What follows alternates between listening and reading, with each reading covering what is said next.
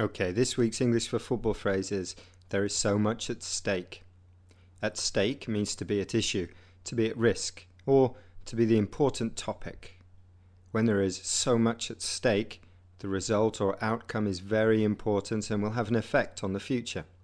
This phrase is used in football to describe a match which is particularly important. For example, perhaps a win will mean a team avoids relegation, or a point means the team can progress to the Champions League and the money that competition brings. On Wednesday, there was so much at stake when Manchester City played Tottenham. The winner would be in the Champions League next year. So much at stake.